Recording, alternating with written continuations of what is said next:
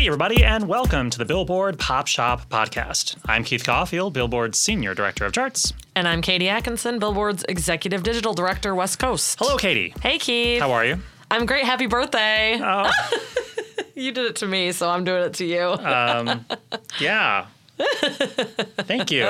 Just watching the levels just fly off on this recorder because Katie's so happy about my I'm so excited. birthday. I love birthdays. Well, thank you. Katie Yeah. also brought me in donuts.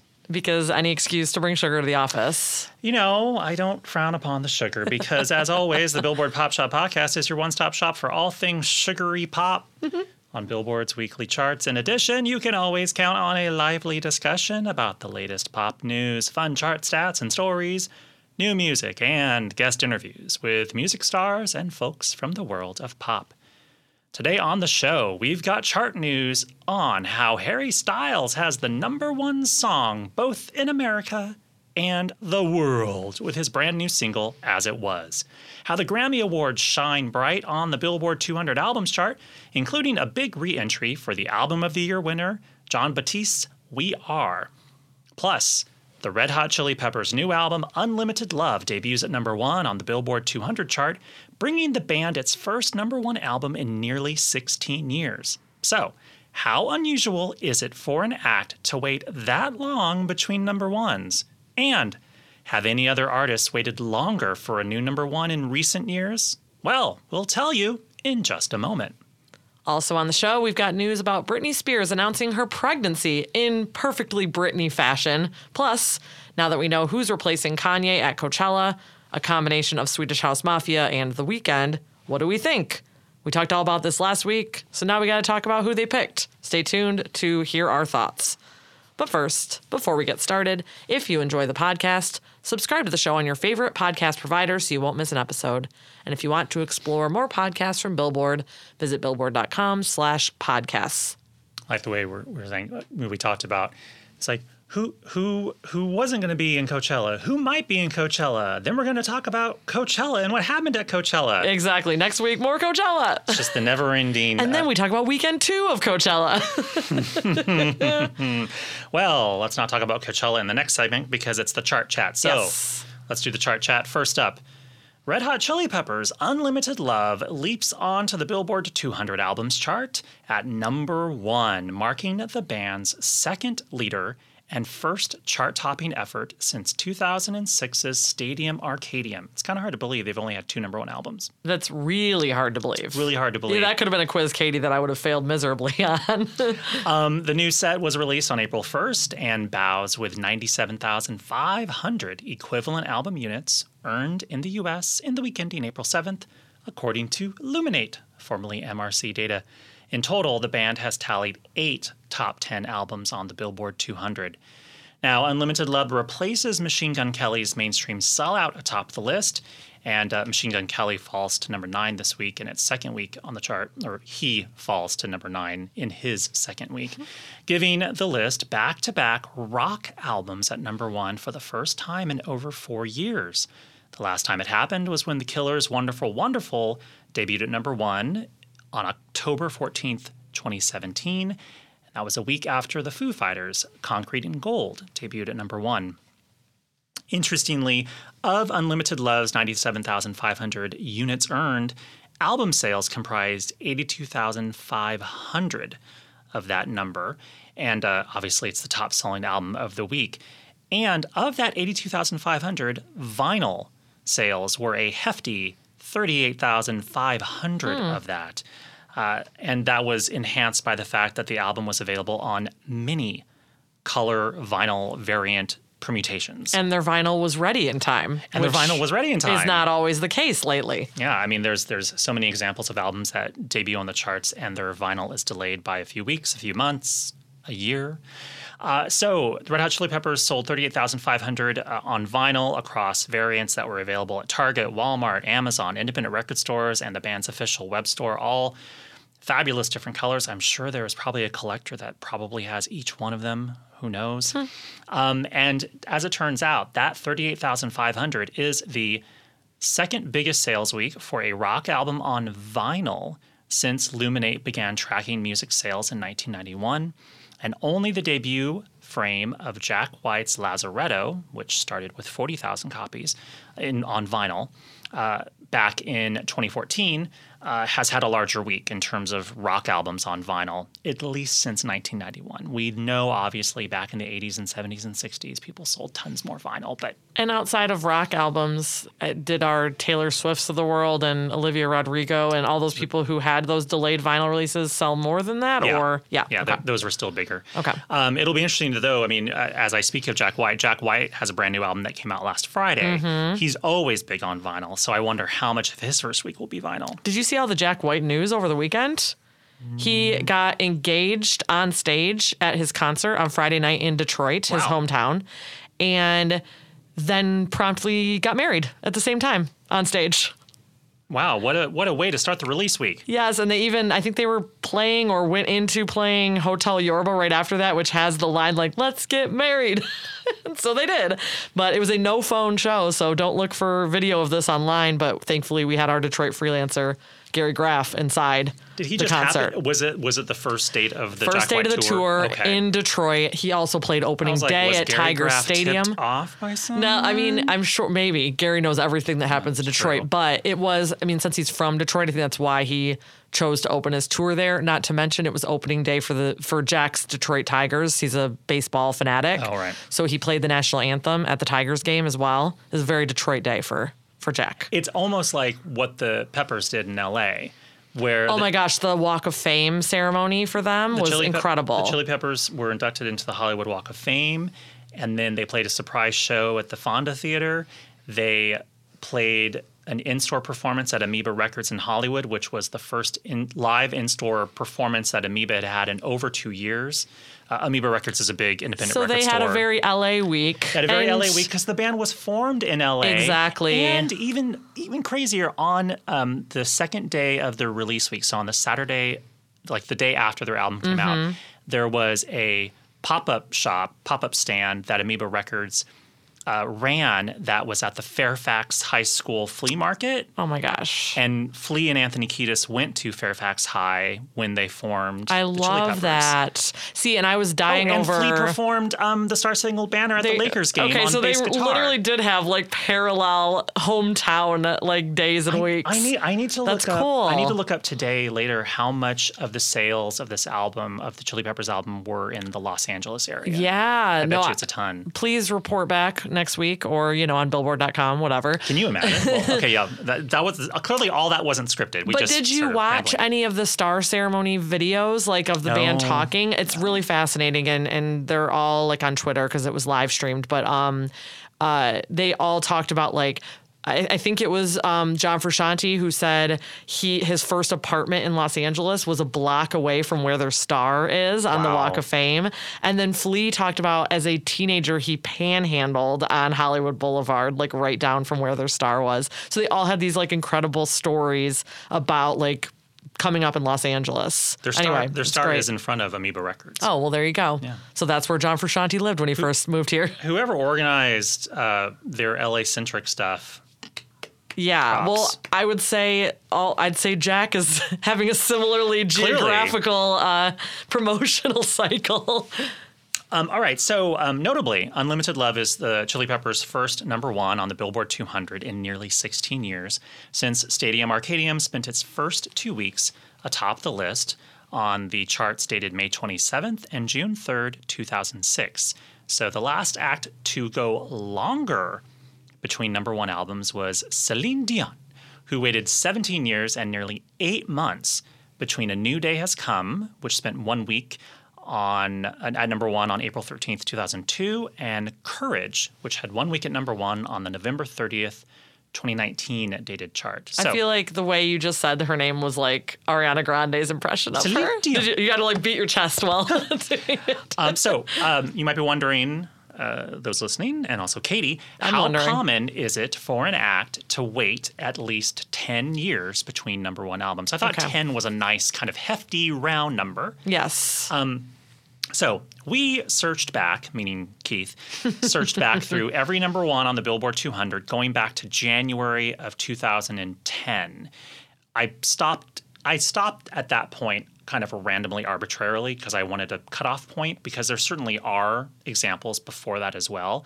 But once I realized how many there were, I'm like, all right, I need to stop. Right. Because it's still an interesting list. So there's actually quite a few just since January of 2010 that waited 10 years between number ones. So before the Peppers, we had AC/DC in 2020 when Power Up hit number one, and that came over 12 years after their previous number one, Black Ice, in 2008.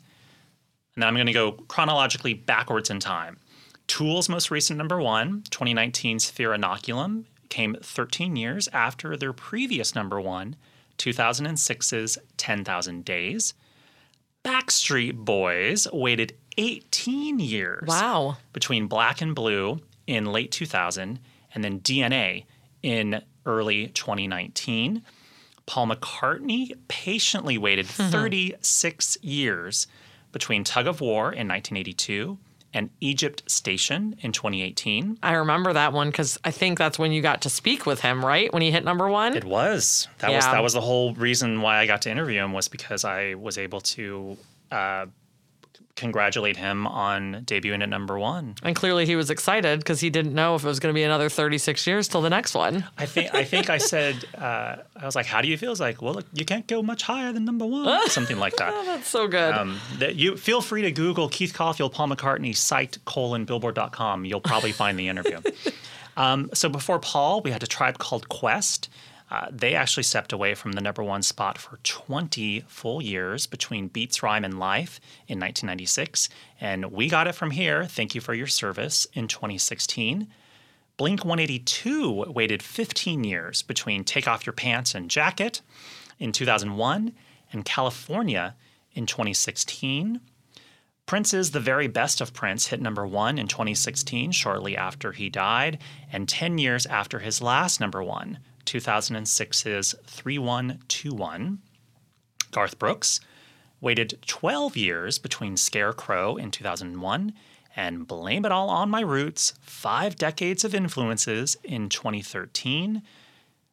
We're almost at the end here. Lionel Richie had an over 25-year gap between Dancing on the Ceiling in 1986 and his first country classified effort, 2012's Tuskegee. And finally, Sade spent 24 years away from the number one spot between Promise in 1986 and Soldier of Love in 2010. You know what all those artists have in common? They're all iconic. Yeah, because they all have long enough careers to have such a stat under their belts, That right? was one of the reasons why I was doing 10 years, because the only people that would possibly do this are people that have had like a long enough and sort of like iconic, stellar, successful career to have possibly had number ones that far apart. Yep, exactly. And also, like, they have at least 2 number one albums on the Billboard 200, which is Already, also that's something. Yeah, it's an amazing stat. All right, well, next, staying with the Billboard 200 albums chart, while the Red Hot Chili Peppers debut at number one, the recent Grammy Awards shine on the tally as the April 7th. Nope, not April 7th. The show was not on April 7th. I think it was April 3rd, wasn't it? It was definitely April 3rd, Sunday, April 3rd. The April 3rd awards show's impact is seen across the list. The highest ranked album on the list that is a direct beneficiary of the show is Olivia Rodrigo's Sour. Olivia was a performer on the show and a 3-time winner, including 2 wins that were presented during the CBS televised show. The Sour album holds at number 5 on the list, so it doesn't move up, but it did have a 20% gain in units earned. Doja Cat's Planet Her, which saw its hit single Kiss Me More featuring SZA win Best Pop Duo Group Performance on the award show, is pushed down 9 to 10, but it had a 4% gain.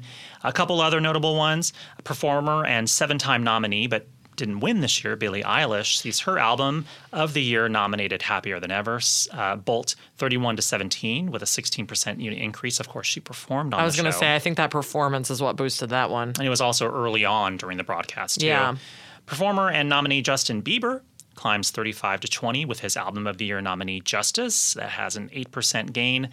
And 5-time winner Jon Batiste sees his Album of the Year winner, We Are, re-enter the chart at a new high of number 25 with a 2,746% unit increase. Yeah, we saw that coming. Yeah, it earned 18,000 units for the week, and about 12,500 of that is in album sales. Oh, wow. That's pretty significant. Yeah, and also it's notable because a lot of people, it's a little complicated, but a lot of his sales, I think, are going to bleed into this coming week because I think a lot of people didn't actually start ordering the album until probably like a day or two after the Grammys. Yeah. And those albums don't get into the mail, in time and blah, blah, blah. So I think we're going to see perhaps continued gains in the next week. Yeah, interesting. Well, I was up there streaming it, so. So the album had previously spent just 1 week on the chart at number 86. If We Are goes no higher than number 25, it will be the lowest charting Album of the Year winner since 1995, when Tony Bennett's MTV Unplugged peaked at number 48 following its win that year. I have a feeling Jon Batiste might go a little bit higher than 25. Yeah. But I don't know how much higher. Well, we'll see. We shall see. We'll see. Lastly, Harry Styles' new single, As It Was, makes a splashy debut at number 1 on the Billboard Global 200. Let's start over. And lastly, Harry Styles' new single, As It Was, makes a splashy debut at number 1 on the Billboard Global 200, Billboard Global excluding US, and Billboard Hot 100 Songs charts. Now, the Billboard Global 200 ranks the most popular songs globally from streaming and sales activity, while the Global excluding US chart tallies the world's most popular songs outside of America. And, of course, the Hot 100 is the 100 most popular songs in America, derived from streaming, sales, and airplay activity. On the Hot 100, As It Was is Styles' second number 1, following Watermelon Sugar in 2020. And As It Was is also the first song to debut at number 1 on the Hot 100 in 2022 and notches the largest streaming week for a song this year, both globally and in the US, with 122.1 million streams worldwide, of which 43.8 million were in the United States.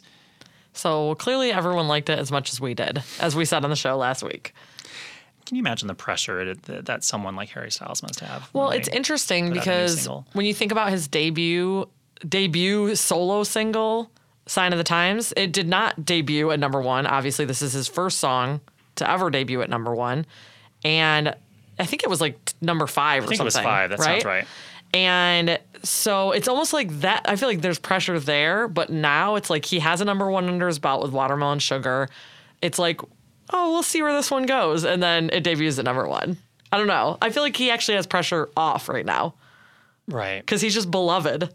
And he's already got a number 1. At some point, though, you're not going to regularly debut at number 1 or in the top 10 anymore. Well, as the fact that it's the first of 2022 means that, well, there's a lot of people who've put out songs that are big names this year. Yeah. And they haven't debuted at number 1. I believe there might be a story about that on Billboard.com. There is. Andrew did a whole thing about the lack of new songs in the top 10 and the Hot 100 in general, basically. So please check it out. Please read the stuff on Billboard.com. It helps keeps the lights on. Right. As It Was is the first single from Styles' upcoming third solo album, Harry's House, which is due out on May 20th. And by the way, last week's number 1, Heat Waves by Glass Animals, falls to number 2 this week. And if anyone's wondering what the last song to debut at number 1 on the Hot 100 was. Ooh, wait, can I guess? Yes. That seems you already unfair. know. I don't know. I'm assuming. Okay, guess. Isn't it Easy on Me? No. Wait. Oh, no, wait. Easy on Me, it didn't debut. It was like it debuted at like 90, then went to number 1. That's not why, though. There's a song that debuted at number 1 in November after Easy on Me. Easy on Me was in October. Was it a Taylor Swift song? Uh-huh. Oh, Willow? No, wait. That was 2 years ago. Oh, what's the first letter of the Taylor Swift song? The first letter? Yeah. A. Oh, All Too Well, the 10-minute version. 10-minute version, All Too Well. God. Red, Taylor's version. I wonder if All Too Well 10-minute version will be All Too Well Taylor's version 10-minute version will be nominated for Record of the Year next year. She appreciates you saying the full double parenthetical title. I still probably got it wrong. All right, Anyway. so moving on to some news from Billboard.com. Britney Spears announced on Monday that she is expecting a baby with her longtime boyfriend, Sam Asghari. I guess I should say fiance because they got engaged last year, too. On Instagram, Spears wrote a lengthy caption that was just so typically her. Just so To announce the news, saying that she lost weight for a recent trip to Hawaii only to gain it all back. And after Sam suggested that she was quote unquote food pregnant, she actually took a real pregnancy test. And as she said in her caption, quote, well, I am having a baby, adding, it's growing. If two are in there, I might just lose it. Oh, it's just very Britney. It also was accompanied by a photo of like coffee and flowers, like a stock photo. Oh. She is wild on Instagram. Yeah. The pop star also opened up about being pregnant in the public eye in the past, writing, I obviously won't be going out as much due to the paps getting their money shot of me like they unfortunately already have. It's hard because when I was pregnant, I had perinatal depression. I have to say it is absolutely horrible. Women didn't talk about it back then. Now, obviously, Britney has 2 children already, both with ex-husband Kevin Federline. She has 16-year-old Sean and 15-year-old Jaden. And if you watch the Framing Britney Spears documentary, they talk a lot about like how the paparazzi really hounded her when she was pregnant the first time around, and she got labeled as a bad mom for carrying her babies around, but like she was just trying to like escape the paparazzi most of the time. Right. So anyway, I'm guessing we're going to hear a lot more about that experience now through these new eyes as a newly pregnant woman in 2022.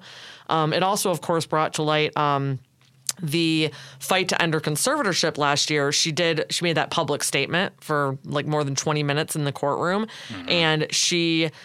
One of the allegations that she made during that statement was that she wanted her implanted IUD birth control device removed so that she could have more kids, and was told by her conservatorship that she could not.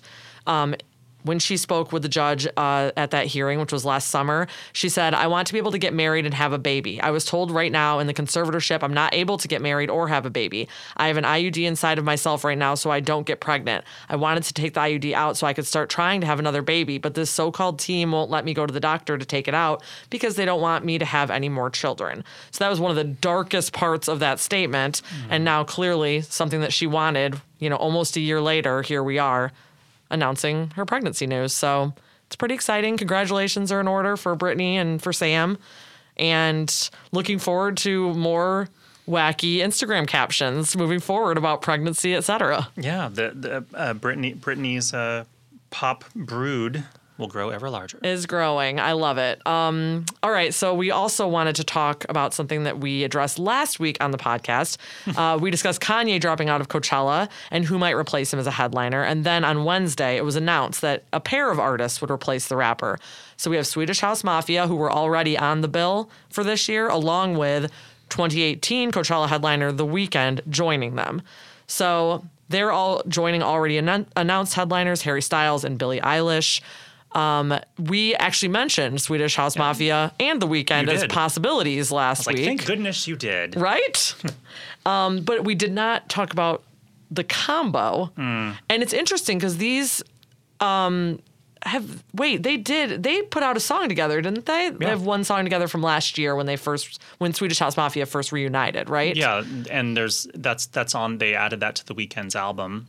And So- there might be like a remix that they did as well on the album. What do we envision for the rest of the set? Because obviously that song will be played. That feels like a no-brainer. But like, do we envision Swedish House Mafia like backing up The Weeknd to do like maybe some new remixes of The Weeknd's songs, new productions? I almost feel like there's going to be an opportunity for like all of them to be on stage together. Yeah.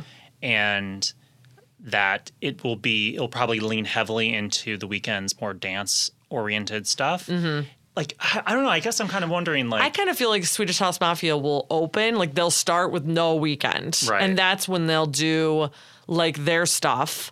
And then The Weeknd comes out. But to your point, maybe there's a moment for, like, Don't You Worry, Child to happen, like, at the end. Because that's their big, big song. Right. I guess I was trying to figure out, like, you want... If they're closing the day, mm-hmm. you want there to be some, like, epic fireworks frenzy at the end. Yeah. And is that Blinding Lights? Or is that just Swedish House Mafia solo, like, with...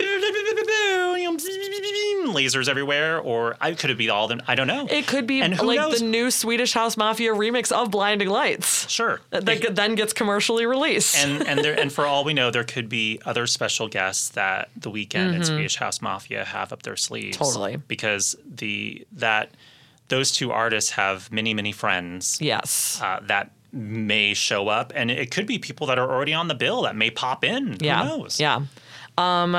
I think it's fun. I kind of wish it was like a little bit more fresh blood. But of course, Billy and Harry, I suppose, are representing the fresh blood headliners. There's only so much you can do when your headliner dropped out like 2 weeks ago. prior. Yeah. I know, and that's what we were talking about. Like, a production needed to just be ready to go. And while the Weeknd's tour doesn't start until the fall, clearly he was ready to perform. So here we are. He's going to pull out some of the Super Bowl halftime production and get back at it. It does make you wonder, like, if they're doing a collaborative performance together, how much of that was actually rehearsed? Oh, I mean, nothing probably. I think it started last Wednesday. It's like, all right, how do we fit the two of us together? But I feel like they could do it if they dedicated all their time to it. A week and a half might be like an eternity in like the music world, when sometimes you have like a day or two of rehearsal when it comes to like these big award shows. Yeah, the Weeknd isn't exactly like, he doesn't have like, 25 backup dancers. No. That's not really his MO. All right, well, we will stay tuned. And of course, Billboard.com will have you very covered. We have a whole team going out to the desert. Very excited about Coachella weekend and all the surprises that come from it. So stay tuned to pop the podcast next week when we talk all about what happened at Coachella. And now it's time for the chart stat of the week.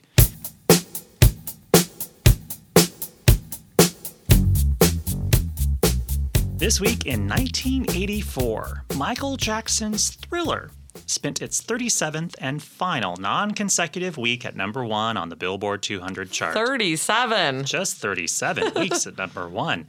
The album continues to hold the record for the most weeks atop the list by any album by a singular artist. The only album with more weeks at number 1 is the soundtrack to the first West Side Story film, with 54 weeks at number 1. Just 54.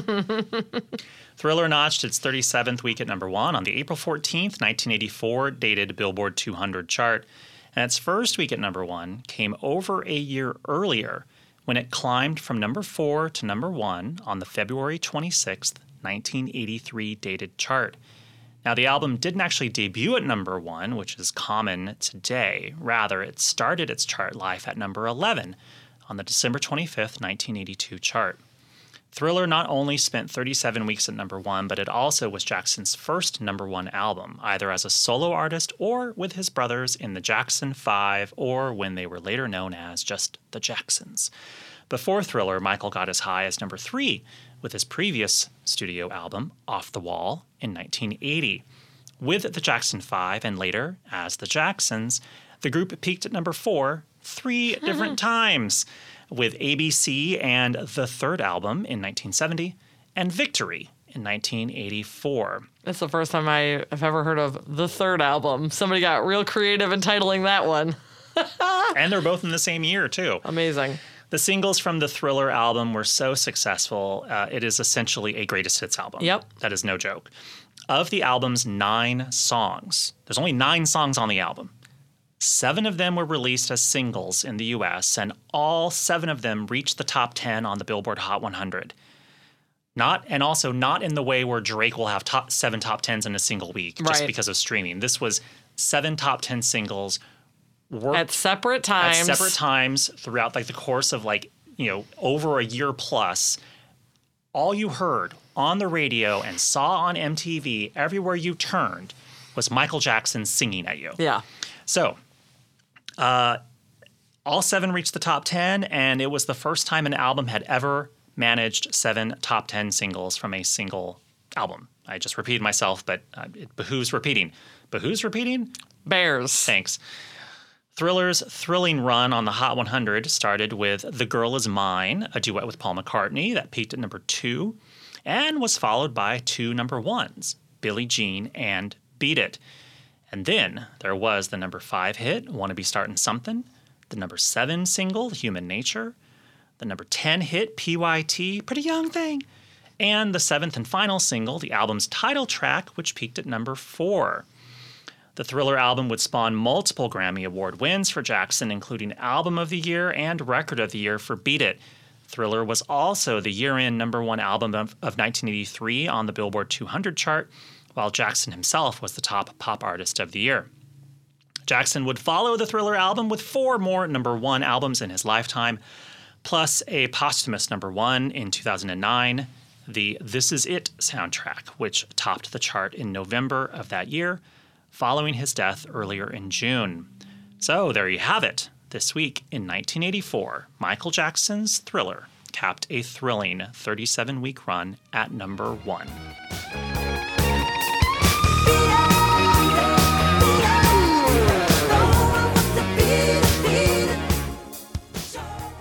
We have reached the end of our big show. Katie, any parting words? That's just wild. Seven top tens. I had to stop writing. I could have kept on writing. There's just so much. It's so easy to write about Thriller and Michael Jackson. I bet you a lot of young music fans probably just assume it is a greatest hits album. You know what I mean? No. I mean, I know what you mean. You know what I mean. It's like, well, also, most young fans don't know what albums are anymore. They don't know what greatest hits are either. There's that. Like Okay, the that's weekend, right. The Weeknd didn't even want to call the highlights as a greatest hits album. Right. Actually, most artists don't want to ever call a greatest hits album a greatest hits album because then it seems like it's the end of something. Right. There's lots of, we've talked about this before. We have. We had a whole episode about this around the Weeknd's project. Was it? Yeah, Really? it was around the highlights. Where Yep. we talked about how some artists would call something like Greatest Hits Volume 1. I'm like, well, you're very... So far. So far. Pink. Yes. So far. And she might have been right, actually. Actually, I mean... Pink actually was right. Yeah, Pink, I'm sure Pink's listening right now saying, you better just zip your lips, kids. She did just go after Rolling Stone over a list that they did last week.